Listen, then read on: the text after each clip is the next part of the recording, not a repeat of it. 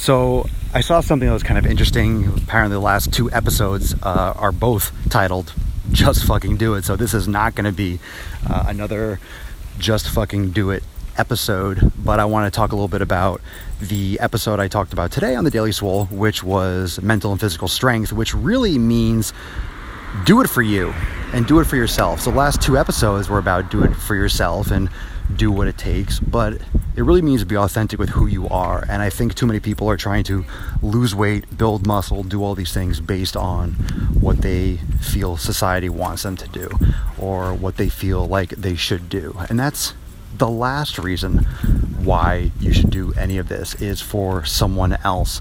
So if you really want to do things the right way, you want to make the best decisions, you want to stick to it, you want discipline, you want consistency, it comes down to, are you doing it for you? Are you doing it for the right reasons? Are you making these changes based on who you are as a person, or are you trying to force yourself to do something that doesn't make you happy?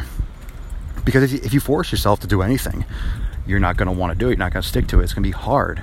And it's going to be a much harder habit to achieve and to obtain. But it's also the desire to be above average. It's the desire to do more. It's the desire to be more. And you can't follow the path that everyone else travels down if you want to be more than what the average person is. It's kind of common sense, but it's amazing how uncommon common sense is. If you want to excel and you don't want to be in the same grouping as everyone else, just kind of coast through and follows the leader, then you have to do other things. And the only way to achieve that is by doing what's generally unconventional, or what other people might turn their nose up at or criticize you for or make fun of you for.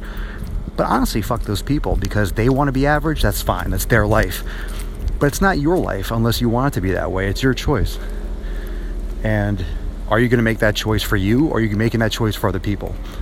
And if you make it for you, you make it for the right reasons, you're going to be able to stick to it more. You're going to have that discipline. You're going to find the right people. You're going to surround yourself with stronger people.